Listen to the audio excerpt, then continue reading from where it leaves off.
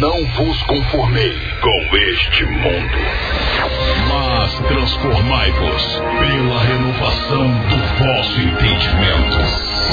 Começa agora, pelas ondas da rádio Shalom FM, o programa Inconformados. Um programa de esclarecimento bíblico de segunda a sexta-feira, sempre com tema novo. Participe. Programa Inconformados. Apresentação: Pastor Rafael dos Santos. Maravilha, povo de Deus, está entrando no seu programa Inconformados aqui pela Shalom FM 92,7, a rádio que traz paz para esta cidade. Hoje, terça-feira, dia 27 de novembro de 2018. Que bênção, que honra, que glória, que maravilha poder estar aqui mais uma vez, levando até você esse programa que visa trazer edificação, conhecimento da parte de Deus para a tua vida em relação a temas bíblicos e também em relação a temas da atualidade, não é? E quem está conosco aqui hoje é o nosso querido pastor Adriano Luiz, né, que sempre está aqui com a gente. Já tem um tempinho que não vem, mas graças a Deus hoje pôde estar aqui conosco, chegando aí de uma viagem missionária. Pastor, você está viajando, né, tirando onda lá no norte do Brasil, como é que foi? Foi gostoso? Gostou? Foi bom, rapaz, um trabalho que nós fizemos no Maranhão, em Duque Bacelar, perto de Coelho Neto. Foi ótimo, foi assim, voltar às origens de alguma forma, né?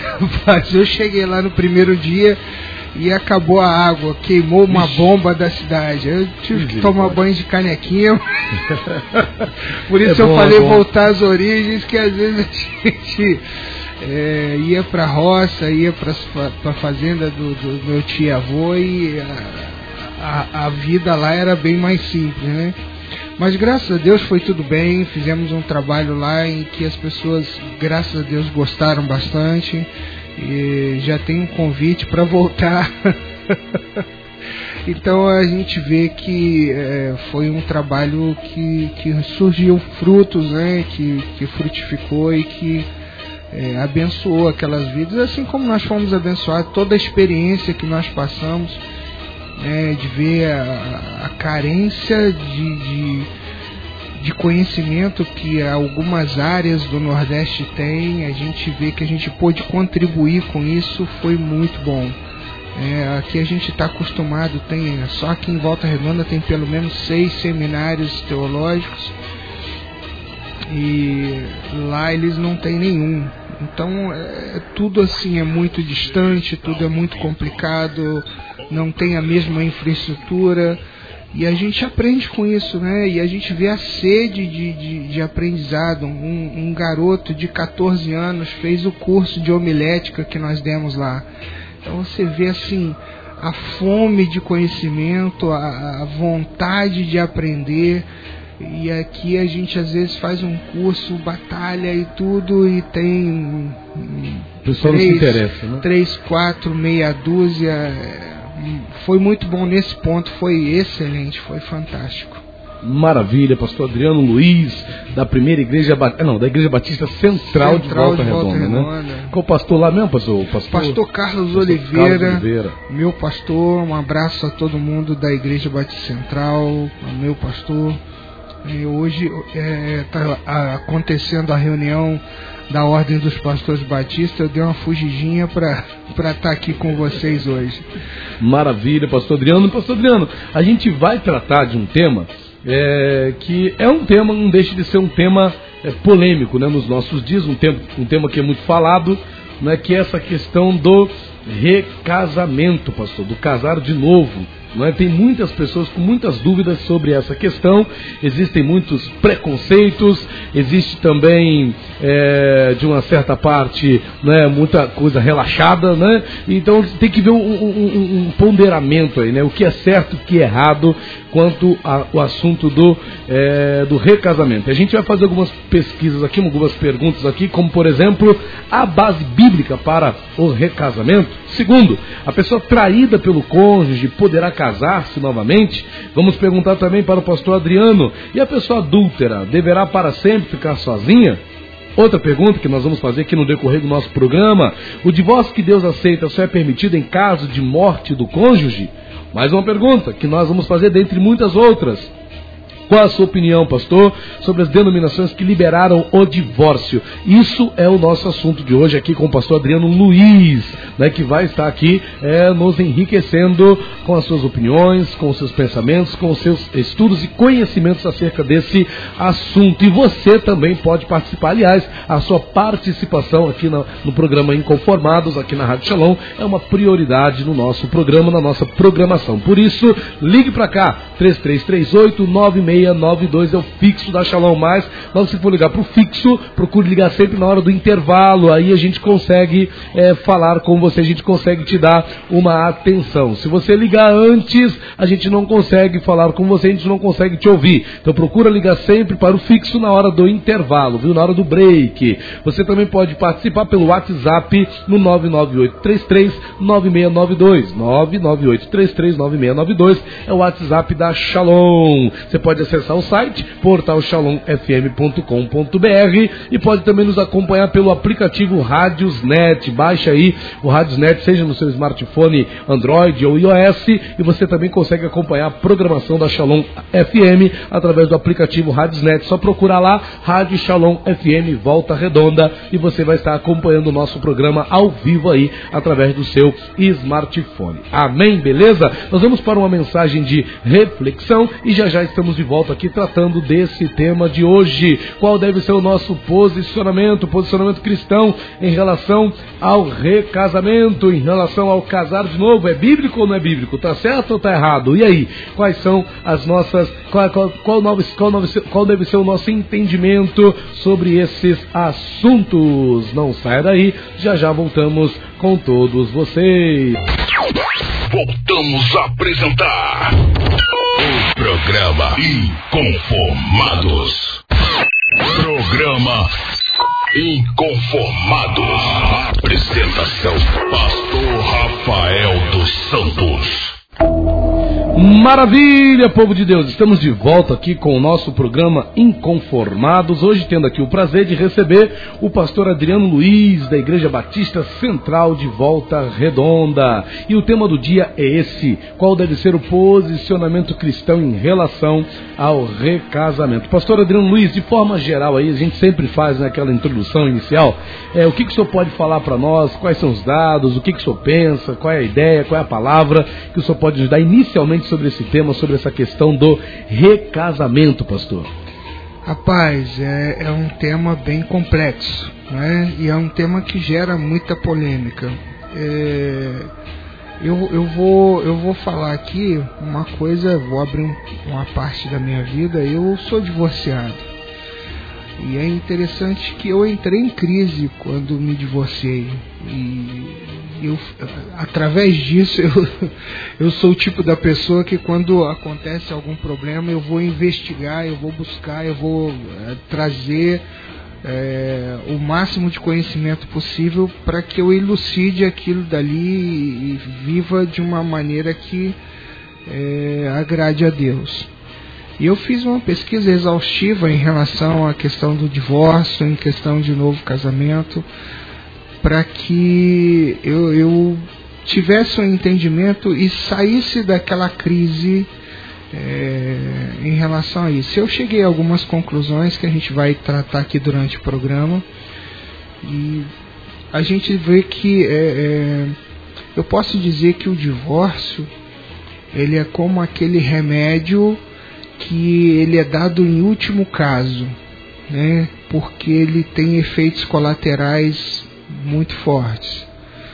Então, se a vontade de Deus, as ordenanças de Deus são para que a gente experimente a boa, agradável e perfeita vontade dele, na desobediência ou em algumas coisas que nós vamos falar aqui, a gente vai ter uma parte de consequência que é muito ruim, e Deus não gostaria que nós tivéssemos isso. Então, quando Deus escreve alguma coisa na palavra dele, quando ele traz algo para nós na palavra dele, é para que a gente tenha uma vida feliz, para que a gente tenha uma vida boa, uma vida tranquila. E quando nós fugimos disso, nós vamos ter consequências desagradáveis, mas não é o fim de tudo, e essa é a conclusão que nós chegamos. Nós vamos explicar aqui durante o programa. Fica ligadinho aí, se você puder, ligue para alguém, se tem alguém aí divorciado, que você conheça, talvez seja muito interessante ouvir essa palavra. Pastor, e o interessante também, pastor, é que esse era para ser um problema, né, vamos dizer assim, esse assunto, pelo que se crê, não era para ser um problema comum entre cristãos, né? Mas a matéria, o fato é que o divórcio ele é crescente entre cristãos, né? Estou aqui com uma matéria aqui do comunhão.com.br, de 28 de janeiro desse ano, 28 de janeiro de 2018, e o tema é esse: divórcio é crescente entre cristãos, né? Divórcio é crescente entre cristãos. Então, não é um dado que fala só de pessoas que não conhecem a Bíblia, mas de pessoas que conhecem. E aqui diz assim mais ou menos: o Brasil, fim da exigência de prazo para a dissolução legal do casamento, fez com que a taxa geral de divórcio atingisse em 2010 o seu maior patamar desde 84. Quando foi iniciada a série histórica das estatísticas do Registro Civil, divulgada pelo Instituto Brasileiro de Geografia e Estatística, atingiu 1,8 mil habitantes entre pessoas de 20 anos ou mais, ainda de acordo com o Instituto, entre 1990 e 2007. Ou seja, em apenas 23 anos a taxa de divórcio cresceu 200%. E o pior é quando esse dado atinge pessoas que são da fé, que são pessoas do reino. Pastor, será que é uma atitude aberta, declaradamente desobediência à palavra? Eu não quero casar, eu não quero uma continuação. Aliás, não quero casar não, está casado, né? Eu não quero continuar casado com essa pessoa, não quero continuar meu relacionamento com essa pessoa. Seria do cristão uma atitude aberta de rebeldia, de desobediência à palavra, pastor? Dado que lá diz? Rapaz, eu separei um texto aqui. Eu vou colocar aqui algumas questões. E o texto que talvez mais seja esclarecedor para nós seja o texto de Mateus 19. A partir do verso 3 diz assim: alguns fariseus aproximaram-se dele para pô-lo à prova e perguntar, essa versão que eu estou usando é a King James atualizada, e perguntaram-lhe: é permitido ao homem divorciar-se da sua mulher por qualquer motivo? E aqui a gente já vê um contexto cultural machista, uma sociedade paternalista ao homem, e a gente já tem uma grande diferença da sociedade que nós temos hoje. Ele respondeu: vocês leram que no princípio o Criador os fez homem e mulher, e disse: por esta razão o homem deixará pai e mãe e se unirá à sua mulher, e os dois se tornarão uma só carne. Então vamos lá. Primeira coisa, o homem deixará pai e mãe. Quantas pessoas hoje não deixam o pai e a mãe? Vão casar e vão morar dentro da casa dos pais. Então a gente vai ver dentro do princípio judaico daquela época que as pessoas elas eram prometidas em casamento, e muitas vezes isso era feito pela família, era um arranjo entre famílias. E hoje a gente já também não tem esse hábito, não faz parte da nossa cultura. Então eles tinham um compromisso de casamento que talvez alguns comparam com o nosso noivado, mas na verdade tem algumas diferenças. E nesse compromisso de casamento eles ficavam 1 ano sem ter o contato, sem ter a relação sexual. E nesse tempo a família do rapaz ajudava ele, e ele preparava um lugar para ele morar, né? Enquanto a mulher fazia o famoso enxoval, ela, né, começava a trabalhar e começava a fazer as coisas para que as coisas que eram relativas à mulher, ela trabalhasse ali. Então, quando diz assim: deixará o homem, o seu pai e a sua mãe, unir-se à sua mulher, havia uma preparação para isso. E hoje nós vivemos uma cultura que não há essa preparação. Isso, infelizmente, de alguma forma, caiu em desuso. E diz assim: se tornarão uma só carne. Quando ele diz se tornar uma só carne, esse uma só carne é exatamente o ato sexual. E isso se mantém até como uma questão moral, até mesmo nos dias de hoje. conheço um casal que se separou porque o casamento não foi consumado. Quer dizer, eles não se tornaram uma só carne. Casaram-se, mas não tiveram uma relação sexual. E por não ter tido o relacionamento sexual, isso foi motivo para o divórcio, inclusive legalmente. Por quê? Porque o casamento não foi consumado, não se tornaram uma só carne. Então a ideia traz para nós, esse texto é extremamente rico em termos de conhecimento para nós, porque quando a pessoa tem uma relação sexual, ele se torna uma só carne. Mesmo não diante dos homens com papel passado, mas ele se torna uma só carne. Isso é muito mais sério. É por isso que a pessoa ter uma vida de relação sexual promíscua, né, ou ter relação sexual com várias pessoas, não é o ideal diante de Deus. Isso traz alguns comprometimentos, alguns resultados negativos na vida da pessoa. Toda a ação corresponde a uma reação, e essa reação de efeito oposto. E isso aí vai trazer consequências. E ele continua dizendo o seguinte: assim eles já não são dois, mas uma só carne. Portanto, o que Deus uniu, ninguém o separe. Quando você separa, é como se você tirasse uma parte do seu corpo. E sempre que você tem uma amputação, de alguma forma há um prejuízo. E o prejuízo é maior ainda quando há uma prole, quando há crianças no meio. Eu vejo isso porque eu vivo isso. Infelizmente, o divórcio aconteceu. Graças a Deus não houve adultério da minha parte, não houve a vontade da minha parte, mas aconteceu. E eu digo sempre o seguinte: quando um não quer, dois não brigam, mas quando um não quer, dois também não ficam juntos. Infelizmente aconteceu. E alguém poderia falar assim: como é que esse cara aí que é divorciado está falando de divórcio? Quem seria a pessoa mais adequada para falar sobre os efeitos de uma droga? Alguém que experimentou as drogas ou alguém que só leu nos livros? Alguém que experimentou, com certeza.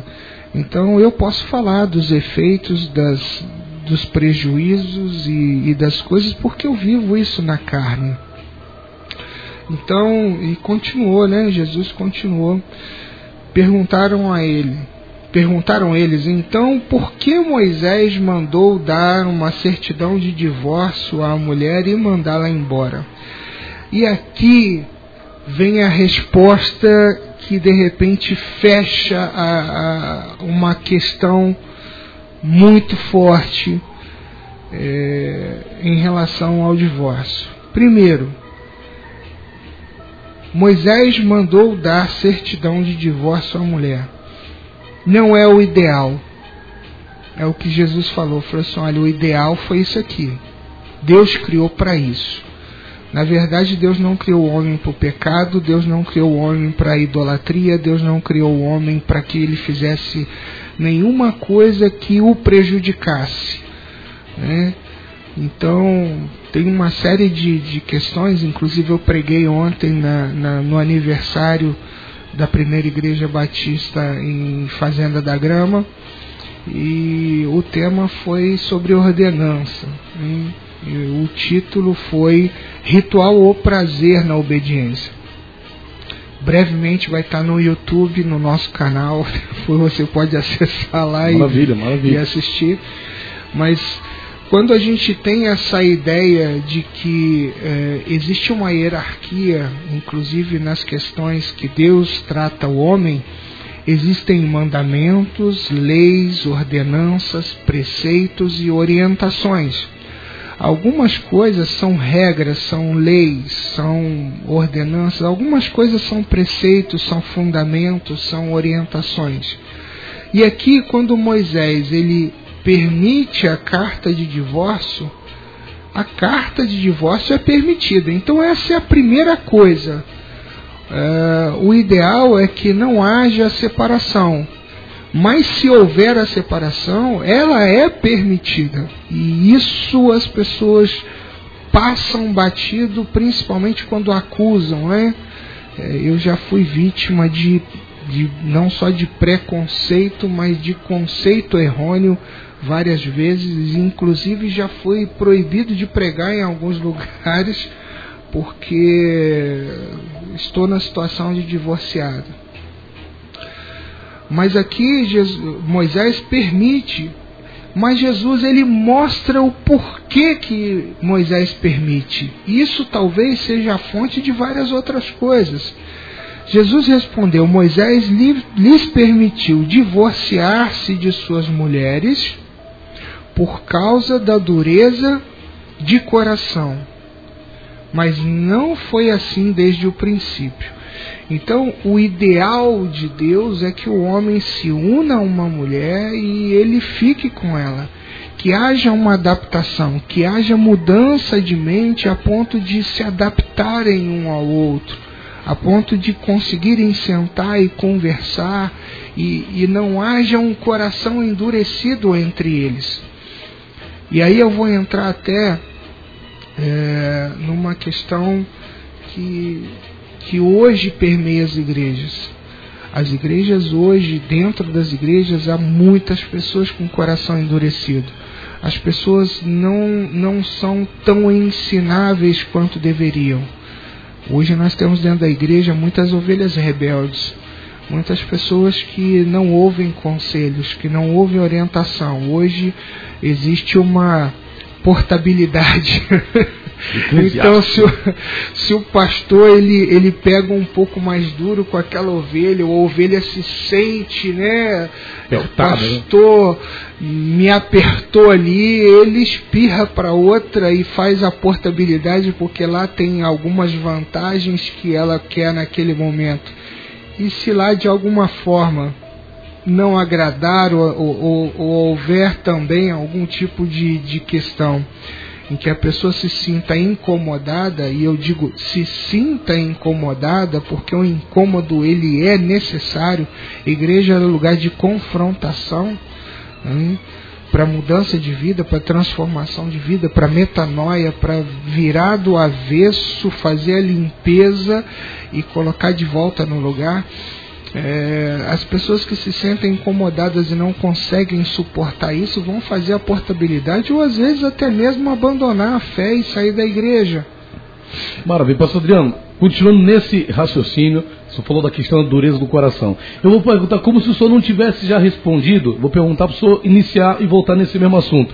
A base bíblica, pastor, para o recasamento, você já comentou, mas só para ficar registrado, há uma base bíblica para o recasamento? Pastor Adriano Luiz, da primeira igreja, aliás, da Igreja Batista Central de Volta Redonda, aqui no estúdio da Rádio Shalom. Vamos para um breakzinho rápido, mas é rapidinho mesmo, viu? A gente volta já, dando continuidade a esse nosso programa de hoje. Quer participar? 998-339692 é o zap da Shalom. Quer ligar para cá? Liga agora. Tem dúvidas sobre o assunto? 3338-9692.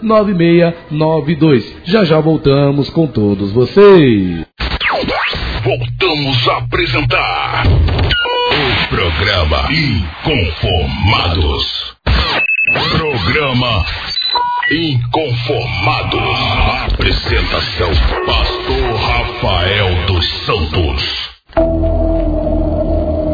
Maravilha, povo de Deus, estamos de volta aqui com o nosso programa Inconformados de hoje com a presença do nosso querido pastor Adriano Luiz, da Igreja Batista Central de Volta Redonda. E o tema é o seguinte: qual deve ser o posicionamento cristão em relação ao recasamento? O pastor Luiz aqui está munido de conhecimento, de sabedoria, para estar nos instruindo sobre esse assunto. Nós temos aqui a participação dos nossos irmãos pelo WhatsApp. O irmão Léo Barramansa, de Barramansa, diz assim: complicada a situação, pois como vamos casar de novo se o até que a morte vos separe?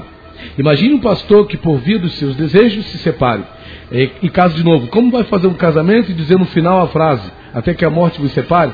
Pois a maioria prefere separar do que fazer o caminho de volta e buscar a restauração. Opinião do nosso irmão Léo de Barra Mansa. Nossa irmã Rosângela, também participando, diz assim: a paz do Senhor Jesus, penso que nossa posição tem que ser a de Cristo, onde Ele sempre nos dá uma nova chance de acertar. De repente, o primeiro casamento não deu certo, uma fatalidade, por que não aceitar o segundo? E é bem melhor do que viverem amassados ou pela posição errada, amaziados ou pela posição errada da igreja, fazer com que se desviem. Se as igrejas pensassem mais em pregar Jesus, penso eu, teríamos menos divórcios. Opinião da nossa irmã Rosângela, da Igreja do Nazareno, no Ciberlândia.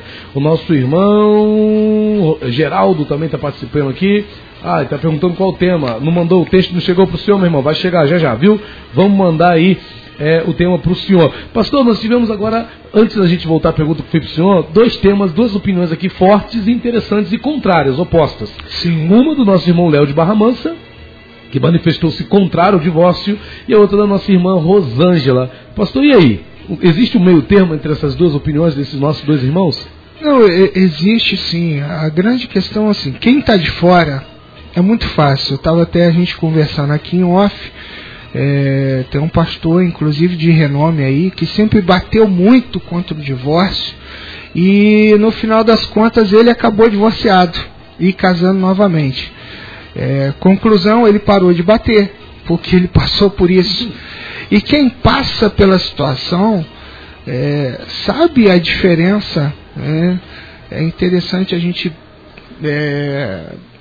a Bíblia diz que aquele que se casa com uma mulher adúltera está adulterando com ela. Aí você vai entrar em choque com algumas questões que você precisa analisar culturalmente. Então Deus mandou Oséias pecar porque Deus chega para Oséias e fala com ele, fala assim: filhão, você vai lá, vai pegar uma mulher dentro de uma casa de prostituição, uma mulher que é uma prostituta ritual, uma prostituta cultual, e vai casar com ela. Ele vai casar com Gomer e tem um filho, Jezreel, né? E depois ela volta as mesmas práticas, e Deus fala com ele: vai lá, busca ela de volta e traz para dentro da tua casa. Rapaz, o cara estava casado com uma mulher adúltera, com uma mulher prostituta, e Deus manda levar para dentro da casa dele de novo. Então, se casar-se com uma mulher adúltera é pecado, Deus mandou Oséias pecar. São situações que parecem conflitantes, mas a gente vai perceber que são situações, e eu digo que cada situação é uma situação. A gente estava conversando aqui, eu vou voltar, existem dois motivos básicos, né, para que haja um divórcio. Um deles Jesus coloca aqui: a dureza do coração.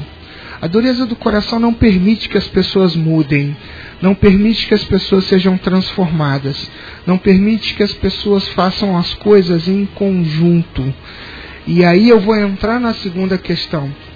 O casamento, ele precisa ter uma cumplicidade, ele precisa ter uma parceria, ele precisa ter algo onde o objetivo precisa continuar comum aos dois. Então, se o objetivo, se a meta continua a mesma do casamento, esse casal vai continuar, né? A questão de conversar e de um ceder um pouco de cada lado e não, mas um vai ceder mais do que o outro, mas se ama, se assumiu esse compromisso. E aí vem a questão de ter palavra e de cumprir a palavra, e hoje muitas pessoas não velam pela sua palavra. Infelizmente existem muitas pessoas que não têm compromisso com a palavra, não com a palavra de Deus, mas com a sua própria palavra. Desonram aquilo que prometeram, que conversaram e que fizeram um acordo. É como se eu fizesse um acordo, pegasse um empréstimo e quando chega lá na frente falasse: não, eu quero comprar o carro, vou deixar de pagar um empréstimo. Então é uma situação complicada, é uma quebra de acordo. Existe isso? Existe. O grande problema acontece nesse ponto quando há um jugo desigual. E o jugo desigual, ele não acontece antes do casamento só, ele acontece dentro do casamento também. A gente precisa entender que as pessoas mudam, as circunstâncias fazem as pessoas mudar. Eu citei aqui a questão do emprego. Se a pessoa muda de emprego, se a pessoa arruma um emprego em outra cidade, se ele de repente prioriza a questão de dinheiro em vez da própria família, existe uma série de questões hoje que a família enfrenta que antigamente não enfrentava. E algumas leis, bíblicas ou ordenanças bíblicas, principalmente as rituais, elas mudaram. Em Cristo se cumpriu muitas das festas que apontavam para Ele. Se as festas apontavam para Ele e Ele veio e se cumpriu, Ele estabelece um novo ritual, uma nova ordenança que seria a ceia do Senhor, para que se tivesse um novo ritual, uma nova ordenança ritual dentro do culto. Algumas questões sociais também mudaram. No começo da vida, no começo da povoação da terra, não existia o incesto. Chega um determinado momento em que as pessoas começam a pegar os seus irmãos e irmãs, não necessitando fazer isso. E aí vem a lei do incesto. Então Deus, eu creio nisso, e Deus ele trabalha sempre para o bem do povo dentro da situação em que o povo está. Isso a gente chama de kairós. Então Deus, ele não é que ele vai se adaptar, mas ele vai sempre promover a mudança da lei de acordo com a necessidade, para que o ser humano ele tenha sempre o melhor de Deus. A grande questão que a gente passa por aí é que as pessoas às vezes elas sofrem traumas. Por exemplo, uma família que perdeu um filho, perdeu um filho num acidente, perdeu um filho... Há uma mudança drástica na vida psicológica, na vida social e até mesmo na vida amorosa dessas pessoas que sofreram isso. Algumas pessoas aceitam bem, Deus deu, Deus tirou, louvado seja o nome do Senhor. Algumas pessoas não. Algumas pessoas vão sofrer um baque emocional, um baque psicológico, que vai gerar uma mudança de atitude grave, principalmente se isso não for tratado. E isso vai gerar um julgo desigual dentro do casamento. Então as pessoas mudam dentro do casamento. Às vezes as pessoas continuam, casam com o objetivo e o objetivo muda no meio do caminho. Quando isso muda de forma unilateral, quando não é conversado, quando não é acordado, quando não há cumplicidade, eles vão caminhar por caminhos opostos, por caminhos diferentes. É como se estivessem andando na mesma estrada, de repente um solta da mão do outro e pega um desvio. E aí vão andar juntos como? Como vão andar juntos se não há essa direção igual? Então, são duas questões, a dureza do coração e essa mudança que acontece individualmente dentro do casamento. Agora, pastor, você citou duas questões. Esses dias surgiu aqui uma questão relacionada... Tem outras, né? Sim, mas com certeza. Muitas outras. Essa daqui foi destacada, pastor, que é a questão do ato sexual. O senhor até comentou, não sei se foi em off ou foi no ar, sobre a questão de um casal que acabou se divorciando porque não concluíram o ato sexual, não teve a núpcia, né? Exatamente, não houve a conjugação carnal, uma só carne. Isso. Eu pergunto para o senhor, pastor, a ausência de ato sexual, de atividade sexual no relacionamento, poderia justificar uma separação, um divórcio? Com certeza, isso vai causar um problema muito sério. E aí eu digo que essa segunda questão, e por motivos vários, a mulher de repente sofre algum trauma, alguma questão, que possa, por exemplo, mulheres que sofreram abuso, elas têm mudança drástica dentro do relacionamento. Muitas se tornam frígidas, quer dizer, o marido fica numa situação muito complicada, porque o homem tem necessidades, assim como a mulher tem necessidades, e quando algumas delas deixam de ser supridas dentro do casamento, por exemplo, vêm sendo supridas e de repente param de ser, há um choque muito grande, há um julgo desigual. E isso talvez provoque. E aí eu falo que dificuldade que nós vivemos no casamento hoje, não justificando, mas ela é muito maior do que antigamente. Antigamente as pessoas se casavam, de repente moravam na roça, não tinha muita, vamos colocar assim, não tinha muita tentação, não tinha muito problema, não tinha até tanto conhecimento de algumas coisas. E hoje, para nós, com todos os conhecimentos que nós temos à disposição, as pessoas não se utilizam. Hoje, por exemplo, ainda é um tabu muito grande a pessoa procurar um psicólogo, procurar um psicanalista.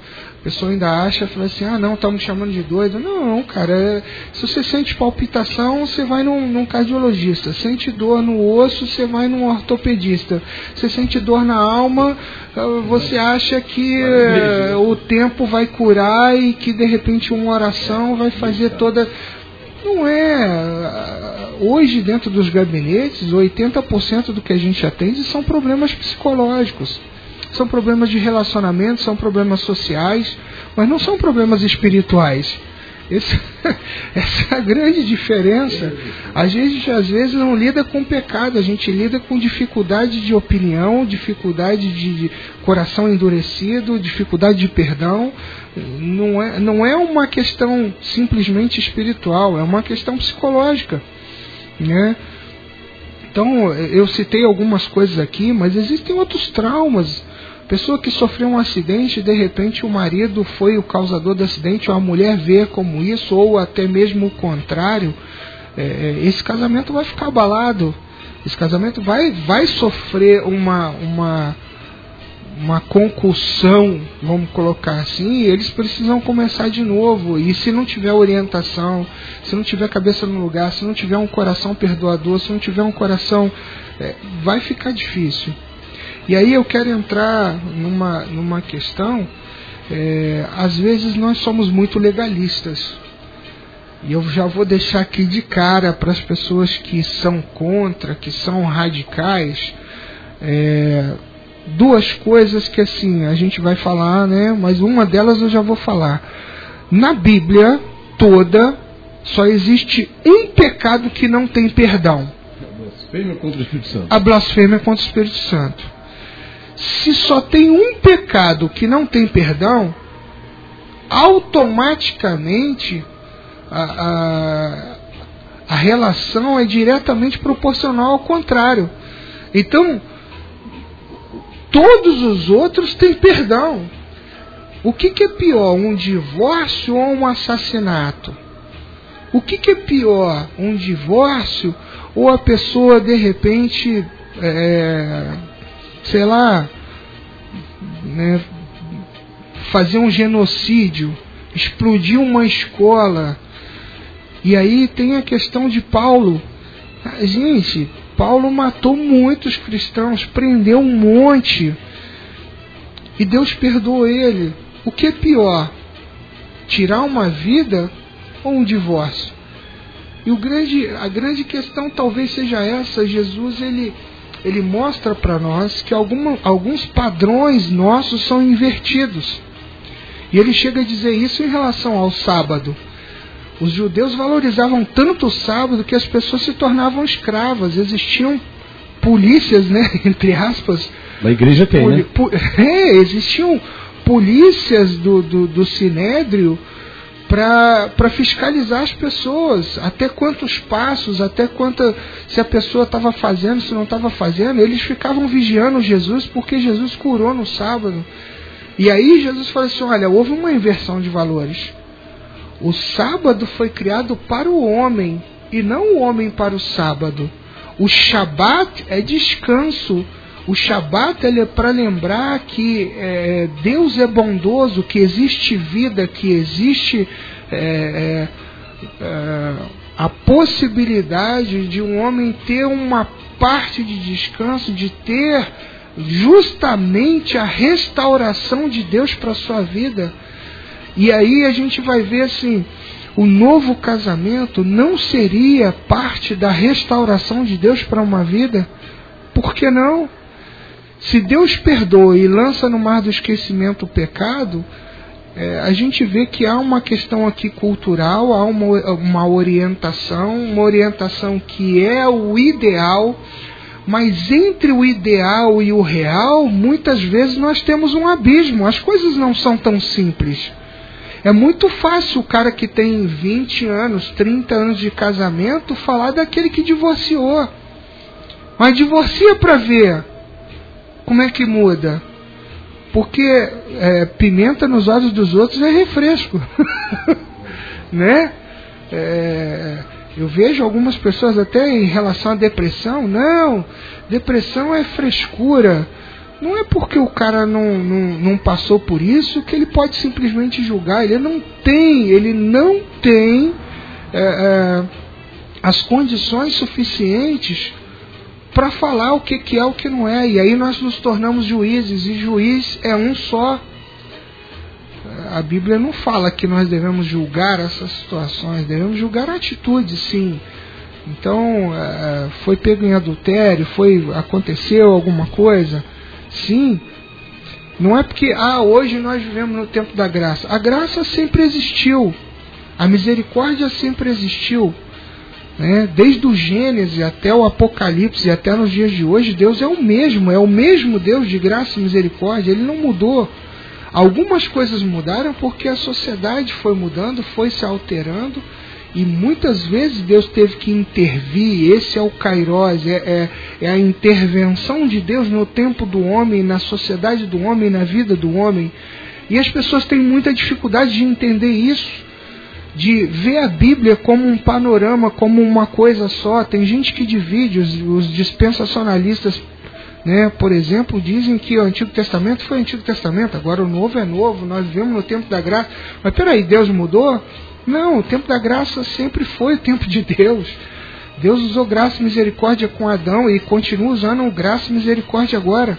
Deus perdoou lá no começo, Deus perdoou uma série de situações, mas Deus continua perdoando até hoje. Existe sim uma consequência, e isso é que eu quero falar.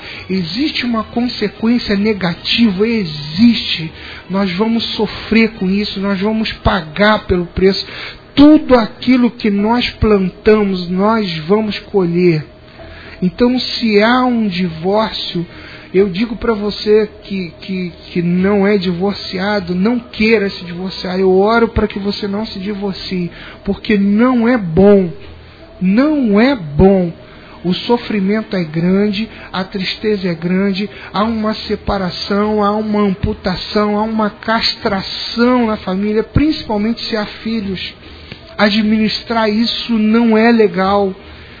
É um sofrimento, às vezes, você querer estar com seus filhos e os filhos não estarem com você. É uma dificuldade muito grande você precisar de um apoio do seu cônjuge e não ter mais o cônjuge. Então isso é muito complicado, é difícil, não é bom, não faz bem, não é o ideal. Mas nós temos que lidar não só com o ideal, nós temos que lidar com o real. E no real, Deus perdoa e Deus restaura. Deus é um Deus de restauração. Não é bom que o homem fique só. Eu vejo assim, a partir do momento que Jesus morreu na cruz e Ele nos deu perdão, estamos perdoados, estamos limpos, estamos com a página em branco para escrever a nossa vida de novo. Maravilha. Pastor Adriano, nós temos aqui a participação. Para preservar a irmã, eu não vou dizer o nome dela. Ok. Mas ela diz assim, é difícil essa resposta, né, em relação à pergunta de hoje, o tema de hoje. E muitas pessoas estão fazendo, teu irmão aqui perguntou sobre o que é blasfêmia contra o Espírito Santo. Diz para ele perguntar em outra oportunidade, porque o tema hoje não é esse. O tema não é esse. O pastor citou aqui, mas a gente, numa outra oportunidade, a gente vai tratar sobre esse assunto, viu, irmão? Mas a irmã fala assim, pastor, é difícil essa resposta. O senhor responde no próximo bloco, pastor Adriano. É difícil essa resposta. Eu mesmo moro junto há 15 anos e ele só me leva para trás. Não quer casar e eu fico preso por não saber o que fazer, pois tenho sede de Deus e sonho com um dia em que descerei as águas. Talvez, pastor, seja também uma questão que faz um pouquinho do assunto em si, mas, pastor, ela quer casar. Não foge não, né? A gente vai responder isso aí. Beleza, então. Minha amada, nós vamos responder no próximo bloco, viu? No próximo bloco a gente vai estar tratando desse assunto aqui. Essa é a pergunta da nossa irmã. É difícil a resposta. Qual deve ser o posicionamento dela em relação ao recasamento? Provavelmente acredito que ela até pense em casar de novo com uma outra pessoa que queira de fato casar com ela, né, pastor Bruno? Pelo que eu entendi aqui. A gente vai tratar desse assunto no próximo bloco. Vamos para um breakzinho rápido. Já estamos de volta aqui com o nosso programa Inconformados aqui pela Shalom FM 92,7, a rádio que traz paz para esta cidade. Já estamos de volta com todos vocês. Não sai daí, lembrando que você pode participar aqui do programa Inconformados pelo WhatsApp 998339692 e o fixo da Shalom é o 33389692. Já estamos de volta com todos vocês. Programa Inconformados. Apresentação: Pastor Rafael dos Santos.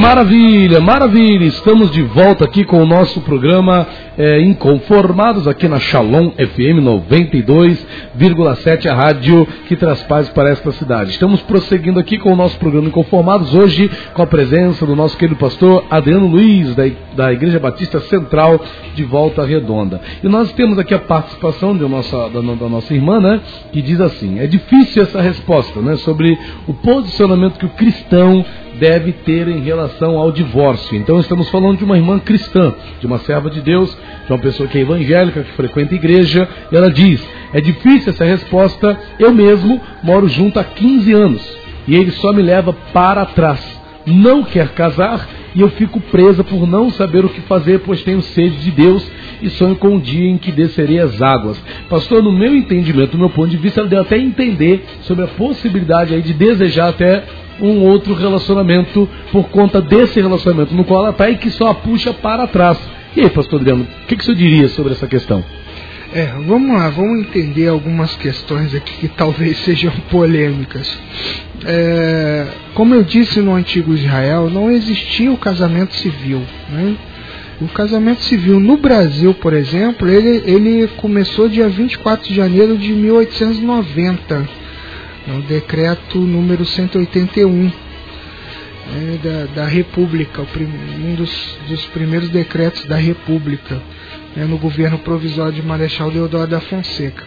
Então a gente precisa entender que o casamento civil, o casamento no papel, vamos colocar assim, ele geralmente é novo, ele tem um pouco mais de 100 anos. No Brasil, né? No Brasil, tá certo? Então antes disso, como é que era feito? Não, era um acordo entre as famílias, ou era um acordo entre o casal, e se eles se estabeleciam. É por isso que a relação sexual, a gente estava falando ali no intervalo, a relação sexual é a consumação do casamento. Quer dizer, os dois se tornam uma só carne por causa disso. Hoje tem aí como é que chama o negócio? O contrato que se faz de coisa que não é o casamento, mas se você pegar na lei, não existe praticamente diferença nenhuma desse contrato, que agora me fugiu o nome. Me ajuda aí, pastor Rafael. Tem como é que é? Esse contrato que o pessoal faz de união estável. Isso. União estável. Se você pegar as prerrogativas as coisas que dizem da união estável e do casamento, são idênticas, são muito semelhantes. Então é até assim complicado algumas exigências legais para isso. Agora, a Bíblia diz, tem um texto, eu posso até procurar aqui, não vai fugir um pouco do que a gente tinha programado aqui, mas é uma questão extremamente interessante. E a Bíblia diz que se a mulher ou o homem ele se converte, ele passa a crer em Jesus, e o outro não, 1 Coríntios 7, né, pastor? Exatamente, 1 Coríntios 7, isso aí. Então, há uma possibilidade de continuar convivendo ou não. Por quê? Porque vai estar em julgo desigual. Não estou orientando, digo aqui, publicamente, que eu não estou orientando essa irmã a se divorciar. Mas há um julgo desigual, tá? Há um julgo desigual.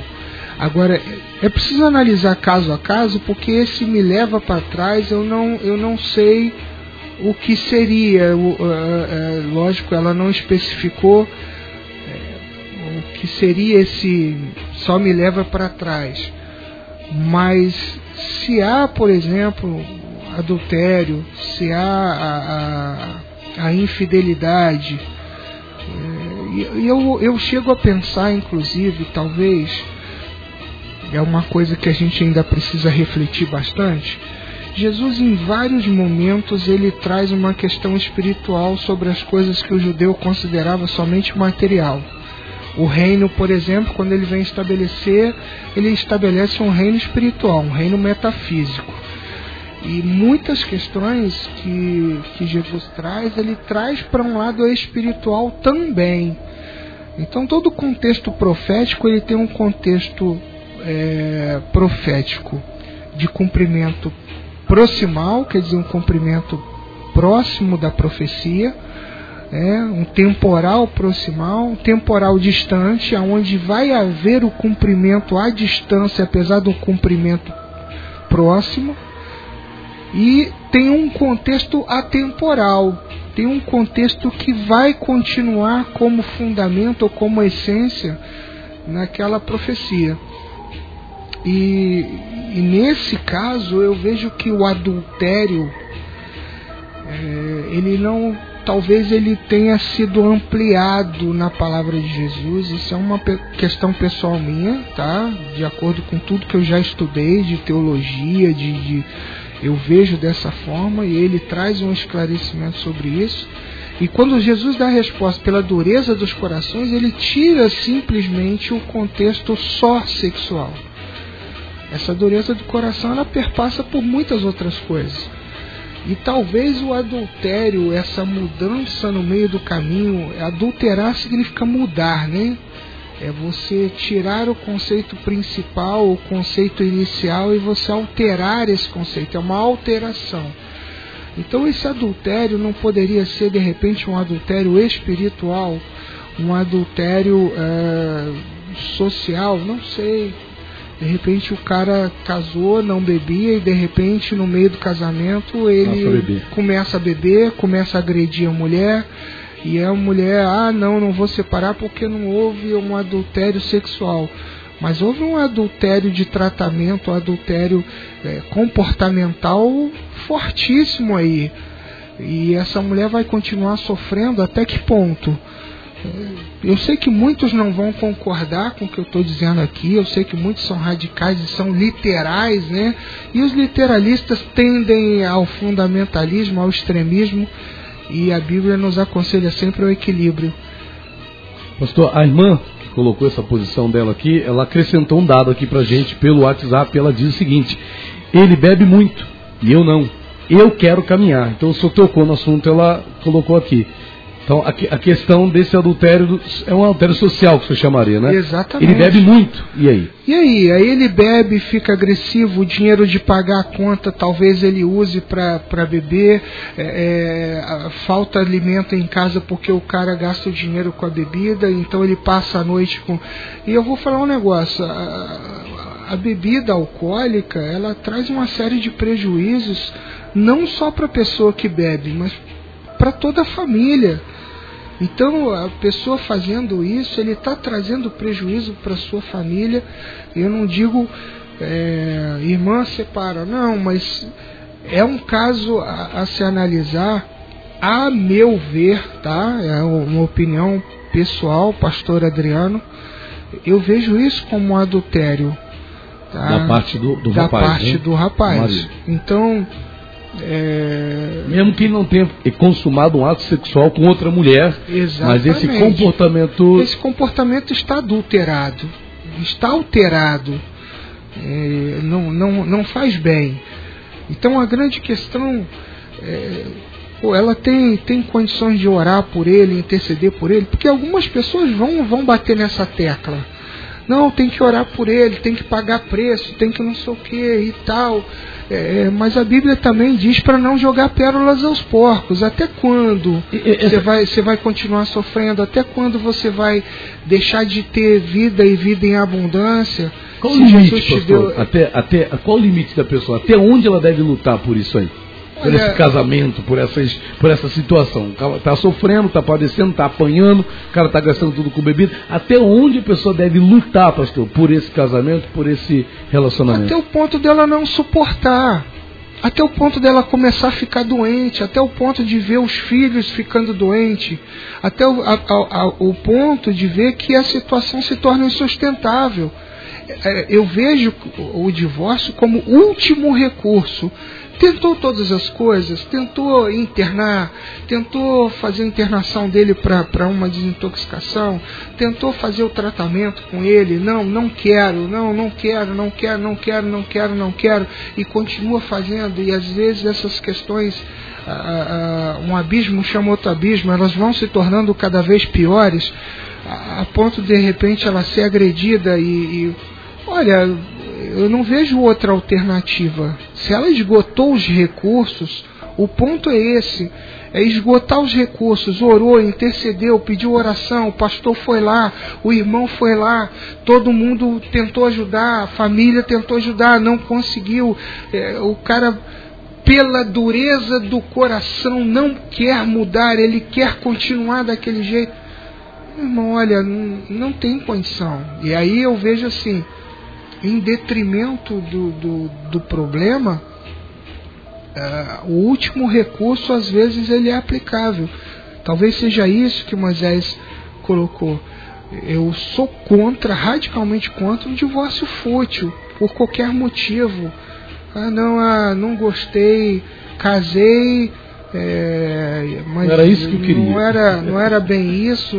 Não, as questões precisam ser adaptáveis, precisam ser conversadas, precisa de um tempo para tratar, né? Eu estou me sentindo preso, então eu quero divórcio. Não vai se sentir preso, o problema não é o casamento, o problema é com a pessoa. A pessoa às vezes muitas vezes precisa de tratamento, né, psicológico, teve uma criação difícil, teve uma educação difícil, teve uma série de traumas durante a vida. Hoje nós estamos muito suscetíveis a essa questão dos traumas, de não saber lidar com os traumas. Augusto Cury, ele fala muito isso. Hoje nós não temos... as pessoas, por exemplo, há uma super proteção dos pais, porque o filho não pode se frustrar, o filho não pode ter uma decepção, o filho não pode ser castigado, o filho não pode...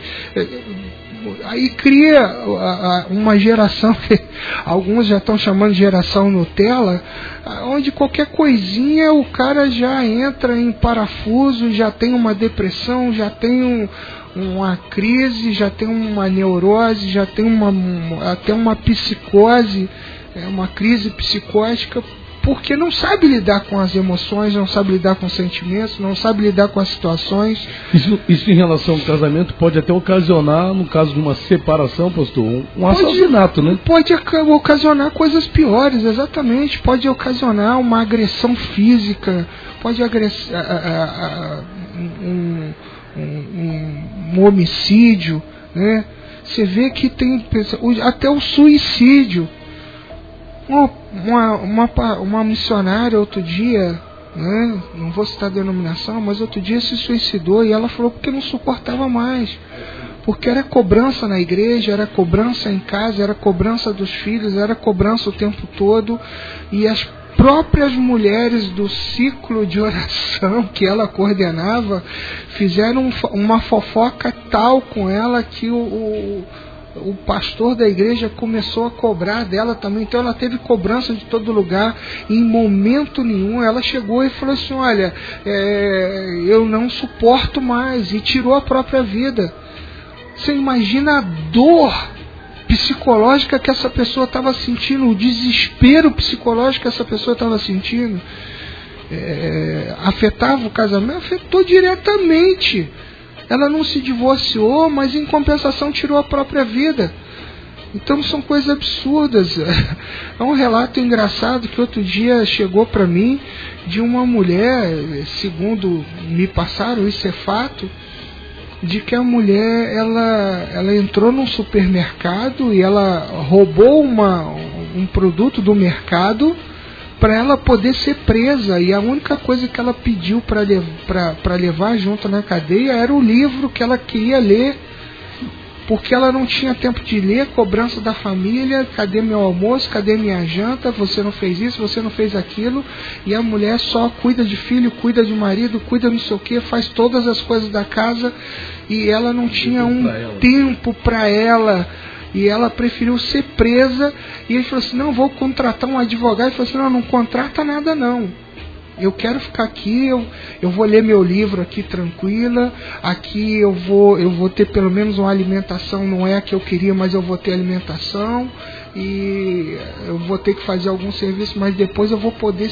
deitar aqui e ler meu livro. Olha o nível de pressão que essa pessoa estava recebendo para fazer isso, medidas desesperadas. Então a gente vê que as pessoas estão sujeitas a isso. O casamento hoje em dia, ele é muito mais atacado do que as pessoas simplesmente imaginam. Não é porque a pessoa tem um casamento faz bodas de ouro. Meu sonho era fazer isso. Meu sonho era ter, comemorar bodas de prata, bodas de ouro. Não aconteceu. E aí o que eu vou fazer? Vou me frustrar por isso? Não vou sair correndo, eu vou pegar a primeira pessoa que eu ver na frente para não ficar sozinho. Tenho orado, tenho esperado em Deus, tenho pedido a direção de Deus. Não falta propostas, graças a Deus. Olha que nem não tem galã assim, né, pastor? Não falta proposta, mas graças a Deus, assim, eu gosto muito de conversar antes, de saber de coisas, porque a gente percebe algumas coisas que não vai dar certo. Então, para que começar um namoro, começar alguma coisa, se você sabe que não vai dar certo? Eu acho que esse nível de consciência que nós precisamos atingir, um nível de consciência cristã, um nível de consciência pessoal, da pessoa se conhecer, saber qual é os seus limites, saber respeitar o limite do outro, tratar algumas coisas. Por exemplo, uma coisa que eu vi já muitos casamentos destruídos é o ciúme patológico, a coisa de o senhor discriminou ciúme patológico. Existe um ciúme que não é patológico? Sim, com certeza. O ciúme ele é saudável. Na verdade, a definição de ciúme é você querer ter de volta aquilo que é seu. É por isso que a Bíblia diz que Deus tem ciúme de nós. E se eu coloco o ciúme como algo ruim, eu teria que atribuir isso a Deus também. Por isso, olha, Deus tem uma parte ruim. E não tem, nós somos criatura dele. Ele quer de volta aquilo que ele criou, aquilo que é patente dele. Então Deus tem ciúme de nós. O ciúme é justamente isso. Agora, o que é o ciúme patológico? É a pessoa querer de volta algo que ele não perdeu ou que não é dele. Então, por exemplo, num namoro, a menina termina e o rapaz continua insistindo, esse ciúme é patológico, porque ela não é dele. Exatamente. Entra aí a questão da possessividade, porque ele acha que é dele e não é. A outra coisa é a pessoa achar que perdeu e na verdade não perdeu. Então a pessoa começa a cercear o outro, a não permitir que o outro faça isso, que o outro faça aquilo. Existe muita falta de sabedoria também, pastor Rafael, em relação a alguns casamentos. Eu gosto muito do trabalho do Casados para Sempre, do MMI. Eu gosto muito do trabalho feito do Retiro de Casais, porque traz muitas orientações que ajudam a salvar um casamento. Por exemplo, eu já orientei alguns casais e a mulher, por exemplo, colocou senha no celular. E o marido falou, eu fui fazer uma ligação do seu celular porque o meu descarregou, tá com senha. Ah não, mas o celular é meu. Como assim? Se o marido não tem acesso ao celular da esposa e vice-versa, é porque está escondendo alguma coisa. Isso, aonde há fumaça, há fogo. A falta de cumplicidade, a falta de...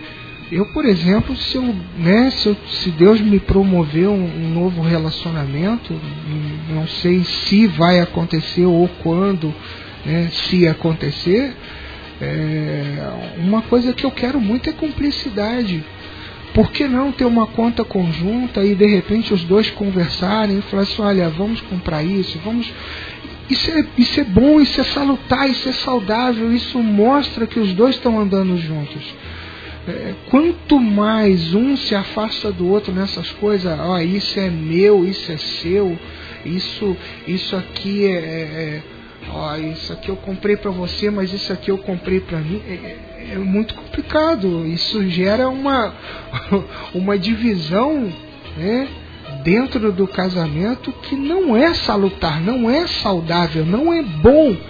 E isso talvez seja um pavio, seja um estopim para lá na frente essas coisas se tornarem maiores e chegar às vias de fato de um rompimento. Olá, pastor Adriano, a gente vai dar um breakzinho, mas queria que o senhor respondesse isso antes. Tem muita gente que pensa no divórcio, como o senhor disse, o último recurso. Mas, pastor, o medo de alguma... A gente não está aqui favorecendo, a gente está aqui conversando. Estamos tratando de um tema e tentando ser isentos de opinião. Opinião de posicionamento. Exatamente. Sobre o que você vai fazer ou não, quem está ouvindo. Mas, pastor, o medo de alguma tragédia pode ser uma coisa a se considerar antes de dar esse passo do divórcio? Eu já conheço, a pessoa pensa, eu já conheço ele ou ela. Eu já conheço ela. Se eu me separar dele, ele vai querer fazer isso. Ou se eu me separar dela, ela vai querer fazer isso. Esse medo, pastor, de alguma tragédia, isso deve ser levado em consideração quando se pensa num divórcio, quando se pensa numa separação? Agora ou depois do... Não, pode responder já. Rapaz, de forma breve, pastor, por favor. Olha só, eu penso que deve ser considerado desde que a pessoa também aceite tratamento. Então, assim, olha, se você tem medo da pessoa, e tem pessoa que ameaça, essa questão de chantagem emocional, eu já digo de cara, não funciona para mim. Eu não funciono com chantagem emocional e com ameaça. Ameaçou, perdeu para mim. Entendeu? Então, esse tipo de coisa acontece no namoro e você vê que não vai funcionar. O grande problema é quando isso começa depois do casamento. E aí a gente vê que há uma patologia psíquica entrando aí dentro dessa questão.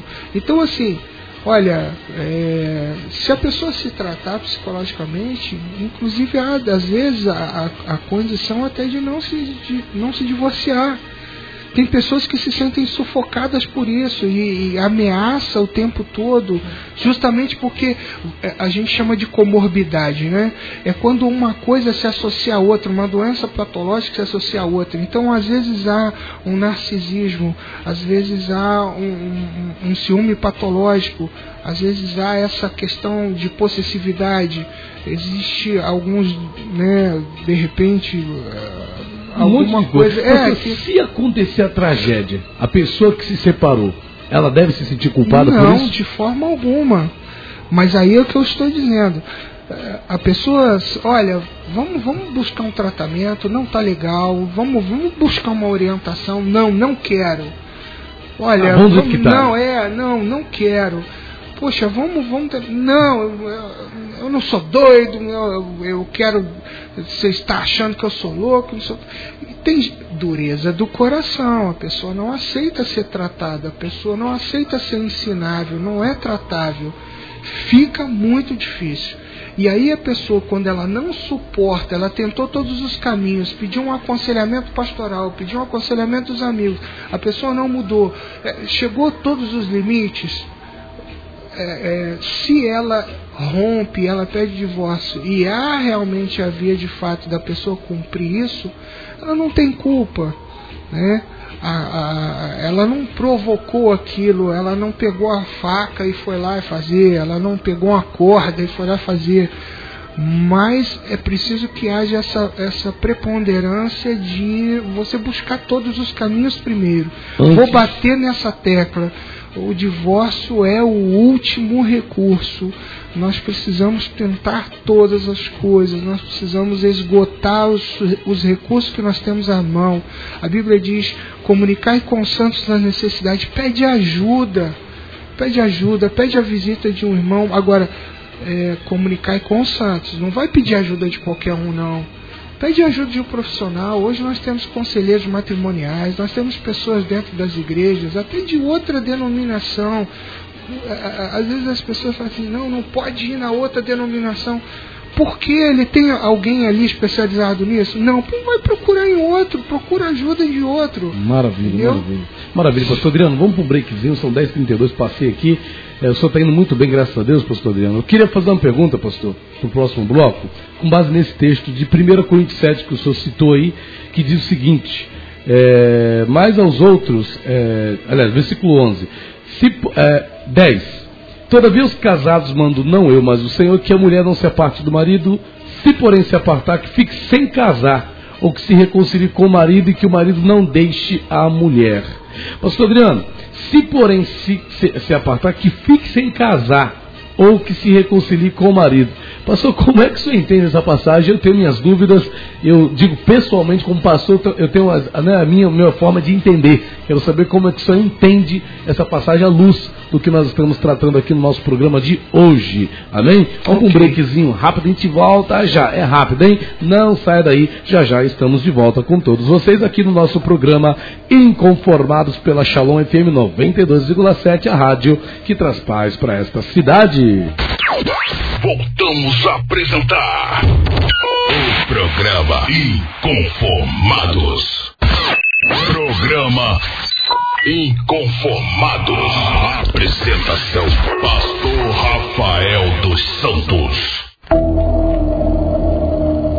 Maravilha, maravilha, estamos de volta aqui com o nosso programa Inconformados, aqui hoje com o pastor Adriano Luiz, da Igreja Batista Central de Volta Redonda, e o tema do dia é esse: qual deve ser o posicionamento cristão em relação ao recasamento. Hoje estamos batendo esse papo aqui com o pastor Adriano sobre esse assunto tão delicado que é o divórcio, que é a separação. A nossa querida Viviane Amaral, apresentadora do programa Shalom Meninas, está aí, participando, dizendo que o programa está top, muito bom, glória a Deus, Deus abençoe Vivi, Deus abençoe o Shalom Meninas também, daqui a pouquinho aí, às 15 horas, logo após o programa do Shalom Music, do nosso querido Tiago Peter.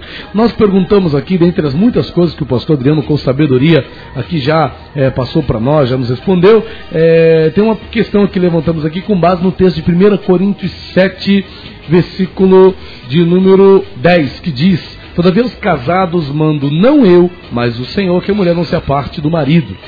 Se porém se apartar, que fique sem casar, ou que se reconcilie com o marido, que o marido não deixe a mulher. Pastor, que fique sem casar, ou que se reconcilie com o marido, com o cônjuge anterior. Como é que o senhor entende essa palavra, pastor, à luz do nosso entendimento, do nosso dia a dia? Que fique sem casar, isso é algo cultural daquele tempo, é algo que se aplica nos nossos dias? Como é que o senhor vê isso, pastor Adriano? Existem 3 questões aí que a gente vai abordar. Primeiro, a questão cultural.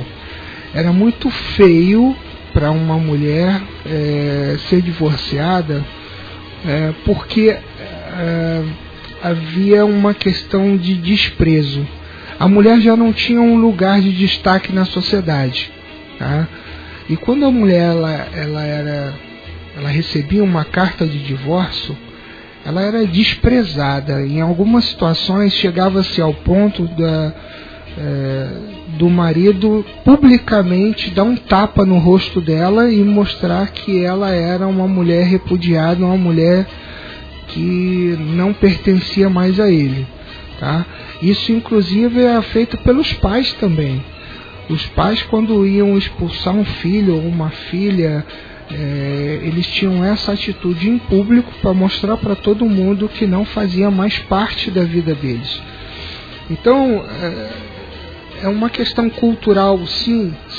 A mulher hoje ela ganhou um espaço, isso é inegável, inevitável. E não tem como. A nossa própria Constituição, apesar de algumas leis serem discordantes disso, a primeira parte da nossa Constituição diz que todos somos iguais perante a lei. Apesar de ter leis aí que favorecem a um e favorecem a outro, a Constituição diz que todos somos iguais. Então há uma mudança cultural, sim, né? Se hoje nós somos iguais perante a lei, nós temos essa questão. Agora, existem duas outras questões. Primeiro, o contexto bíblico em que isso é escrito, né? E aí a primeira questão é Corinto. Essa carta foi escrita aos Coríntios e havia uma questão em Corinto de cidade grande. Corinto era uma cidade portuária, uma cidade onde tinha pessoas de várias nacionalidades, línguas, nações, e ali havia muita confusão. Paulo, ele chega ali e você vê que o conselho aos coríntios é por uma busca de uma mudança pessoal para uma mudança social e até mesmo para uma diferenciação dos cristãos dali para outras, vamos colocar assim, denominações religiosas ou denominações culticas. E ali, por exemplo, só em Corinto ele vai falar sobre algumas questões que estavam acontecendo, a questão das línguas, a questão, né, de idiomas, de falar um monte de gente ao mesmo tempo, dessa bagunça, ele fala a questão de decência e ordem e tal. Se você vê na questão de Romanos, por exemplo, ele vai falar da mulher do cabelo comprido, porque para se diferenciar das prostitutas culticas, né, das prostitutas de rituais pagãos. Então, cada carta tem um contexto, e esse contexto da cidade de Corinto era um contexto onde estava começando a partir do negócio de ninguém é de ninguém. Então, estava muito fácil, né? A pessoa, qualquer indisposição saía de casa e partia. Então era preciso que ele fosse bem duro, bem enfático nessa questão, né? E existe uma questão textual. Essa terceira questão textual, ele diz aqui, já no verso 8, ele diz assim: no entanto, aos solteiros e às viúvas, melhor seria permaneceres como eu. Por quê? Porque Paulo, depois ele explica que, sendo solteiro, ele tem a liberdade de pregar o Evangelho, ele vive para Cristo, ele vive para a igreja, ele vive para servir ao Senhor. Agora, quando se casa, ele tem um compromisso com o cônjuge e com a família. Então ele não pode mais, né? Então a pessoa não tem mais um vínculo familiar que o prenda para ele viajar, para ele fazer missões, para ele fazer aquilo. Agora, casou, ele tem que sujeitar não só a ele, a família, mas a família dele às coisas do seu chamado. E tudo isso é complicado. Conheço pastores, por exemplo, que foram chamados para pastorear fora do país e tiveram que voltar porque a família não se adaptou. Então, como é que fica o chamado dessa pessoa? Eu acredito que Deus, ele usa de graça, de misericórdia, sim, mas vê que já há uma dificuldade a mais. Então, quando Paulo faz essa questão, né? Primeiro é uma questão de do compromisso, de uma quebra de aliança. Eu já falei sobre isso, né? A quebra de aliança é algo muito sério diante de Deus. E há uma consequência sobre isso, há não digo uma punição, mas a gente colhe o que a gente planta. Deus é tão bom que nos dá liberdade de plantar o que a gente quiser, mas Ele também é tão injusto que não nos deixa colher aquilo que a gente não plantou, apesar da graça e misericórdia. Então ele diz aqui: porém, se não vos é possível controlar-se, que se casem, porque é melhor casar do que viver abrasado ou queimando de paixão. Então a pessoa, ela não casa, mas vive aí, de repente, olhando uma revistinha imoral, vive vendo pornografia, vive fazendo masturbação ou uma prática ilícita. Isso é mais complicado do que ele pegar e casar e ter as suas necessidades satisfeitas pelo cônjuge. E aí ele fala: ordena aos casados, não eu, mas o Senhor, que a esposa não se separe do marido. A ordem é essa, o ideal é esse. Mas a gente colocou aqui uma série de circunstâncias, tanto que ele coloca no 11: porém, se ela separar, que não se case ou que se reconcilie com o marido. Esse é o ideal. Que o marido não se divorcie da sua esposa. Esse é o ideal. O ideal é que a gente não peque. O ideal é que a gente não faça, mas a gente faz. O ideal é que a gente não minta, mas tem gente que mente. O ideal é que a gente não faça fofoca, mas tem gente que faz fofoca. O ideal é que o pastor cuide bem de suas ovelhas, mas tem pastor que usa as ovelhas como mercadoria. O ideal é que as ovelhas sejam obedientes aos seus pastores, que cuidem dos vossos pastores como quem vai dar conta das suas almas, Mas tem gente que não faz. O ideal é que a gente se mantenha e se contente com aquilo que a gente tem, que a gente seja humilde. Tem gente que não faz. Então, a grande questão é assim: o que eu não entendo é porque algumas pessoas, elas valorizam, hipervalorizam essa questão e não valorizam as outras.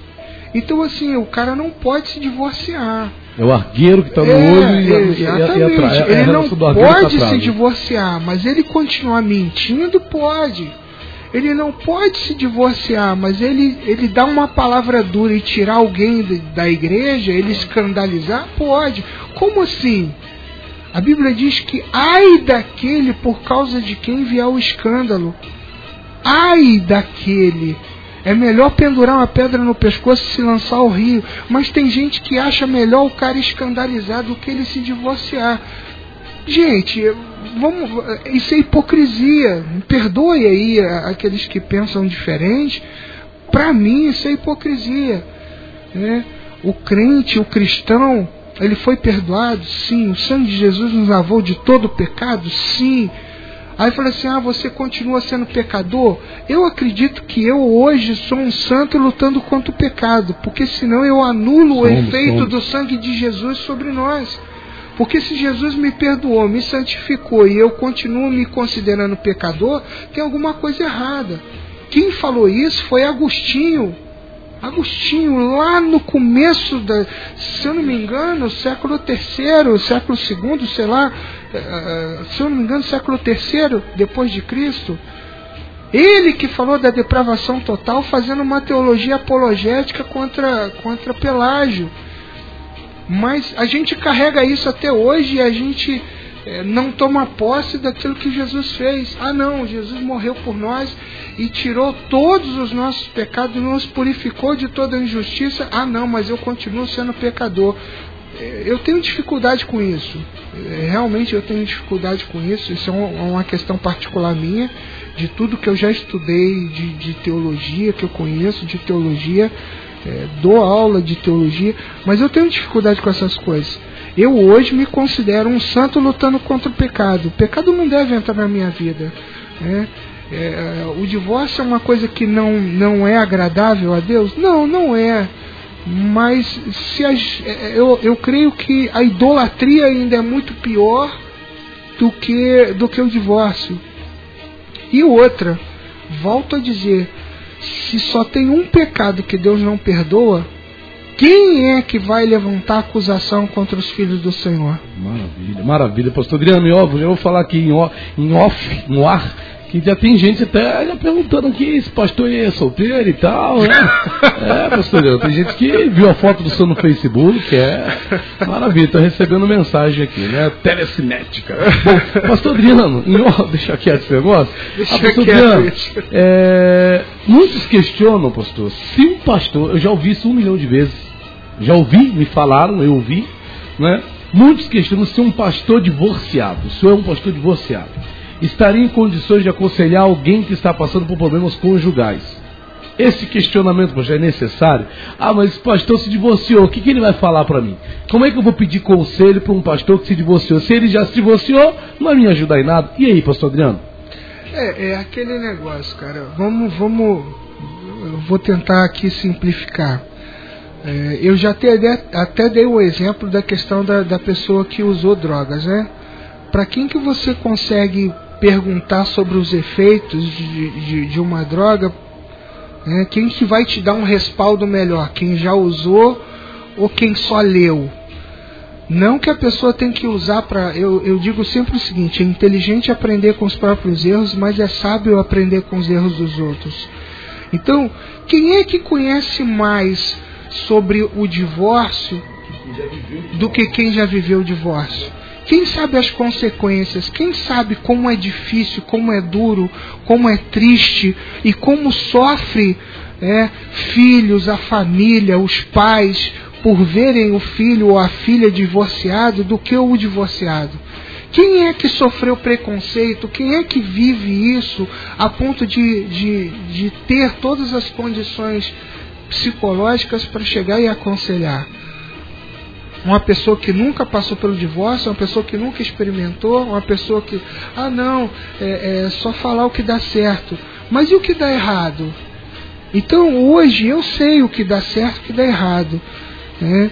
Eu hoje, se eu tivesse que procurar, por exemplo, o aconselhamento, se eu quisesse saber alguma coisa sobre por exemplo, eu trabalho com liderança, né? Tem um autor que eu gosto muito dele, e ele foi chefe do Correio Britânico, ele restaurou o Correio Britânico, né? Na Inglaterra, e ele quebrou 3 vezes, cara. Ele quebrou 3 vezes, ele passou por sucessos 3 vezes, e ele faz isso. Quem conhece melhor o que dá certo, o que dá errado numa empresa, senão aquele que já quebrou, aquele que tentou e não conseguiu, aquele que passou por um monte de lutas e de repente ele sabe os caminhos, né?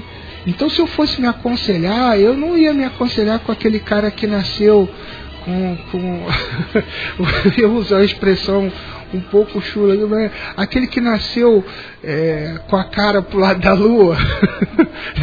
Virado pra lua, né? O pessoal da antiga fala isso, né? Era um pandeiro virado pro lado da lua, aquele cara que deu sorte de primeira, conseguiu, que de repente já nasceu no berço de ouro, o papai investiu, já deu as dicas e tal. Cara, eu vou me aconselhar com quem? Com esse cara que deu tudo certo para ele na primeira? Ou com aquele cara que já fracassou, que já passou por dificuldade e hoje conseguiu sucesso, hoje conseguiu se restabelecer, hoje conseguiu se estabilizar na vida? Rapaz, eu prefiro às vezes ouvir o que não devo fazer do que simplesmente o que devo fazer. Porque o que funciona para um não funciona para outro. Agora, o que não funciona para um, geralmente não funciona para ninguém. Maravilha, maravilha. Pastor, todo mundo tem a sua utilidade. Ninguém deve ser desprezado, né? Porque passou por isso ou por aquilo. Maravilha, pastor Adriano Luiz. Pastor Adriano, tem muitas outras perguntas sobre esse assunto. Já descobri várias vezes que 2 horas é pouco, não é? A gente vai, eu não estou na pressão aí com o diretor, mas deixa Deus trabalhar. Pastor Adriano, gostaria, em nome de Jesus, agradeço a presença do senhor aqui. Eu sei que o senhor veio de uma viagem longa aí, mas está aqui com a gente hoje. Deus abençoe a vida do senhor, meu pastor. Prazer, quero mandar um abraço para todo mundo aí que ouviu a gente. Um abraço para a minha igreja, a Igreja Batista Central de Volta Redonda, para as igrejas de Volta Redonda, para as pessoas que estão aí nos ouvindo. Uma coisa que eu tenho percebido que hoje nós não aproveitamos uma oportunidade muito grande que nós temos de estar na igreja. Então você que está me ouvindo, que não está tendo sucesso em alguma situação, procure uma igreja. Isso pode te ajudar muito. Algumas orientações bíblicas, elas são sempre para que a gente experimente a boa, agradável e perfeita vontade de Deus. As leis de Deus não são pesadas, são justas, e isso traz sempre para nós um contexto de melhora. Então, além do que, existe uma vida além dessa vida, né?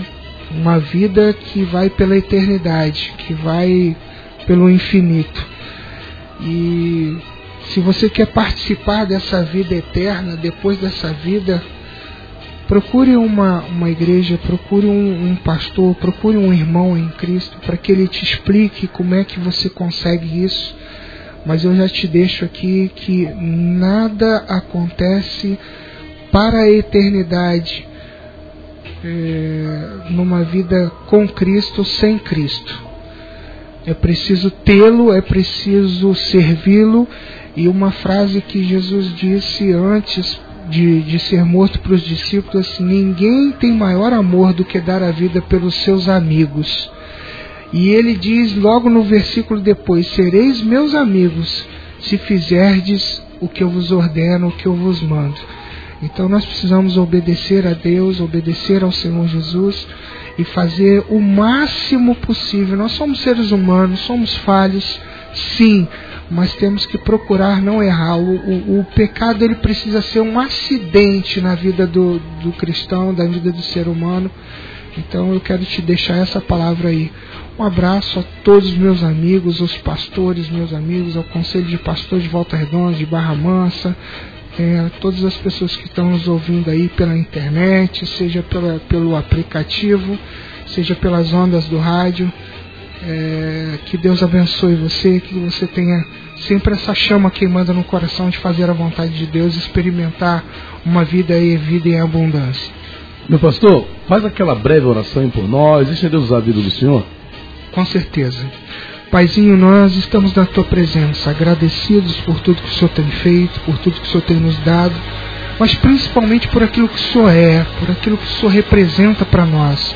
Um Deus de amor, um Deus de justiça, um Deus que perdoa, mas um Deus de restauração, um Deus que traz sempre para nós a esperança firmada na nossa fé, um Deus que nos dá dons, que nos dá talentos para que a gente faça a Tua vontade, que nos capacita para fazermos aquilo que é o melhor para nós mesmos, e fazer a Tua vontade é sempre agradável, é sempre bom e sempre traz um resultado positivo. Muito obrigado por essa oportunidade de falar e de explicar a Tua palavra por essa rádio. Abençoa o pastor Rafael, sua família, abençoa, Pai, todos os casais, todas as famílias que têm nos ouvido, e as famílias, né, das nossas cidades, daquelas pessoas que estão passando por dificuldades. Dá a elas a chance, Pai, de resolverem essas questões.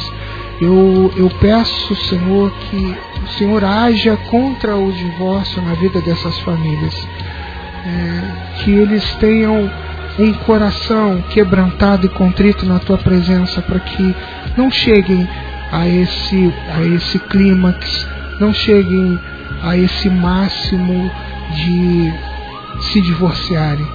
Deus, que haja mais amor na vida das pessoas, que haja mais sensibilidade nos corações.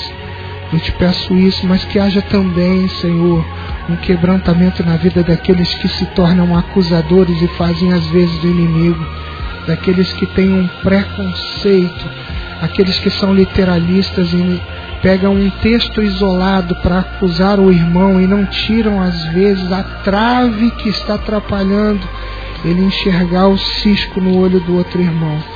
Que não sejamos hipócritas, que sejamos amorosos, que sejamos admoestadores, sejamos aqueles que dão a mão para se levantar e não aqueles que dão a rasteira.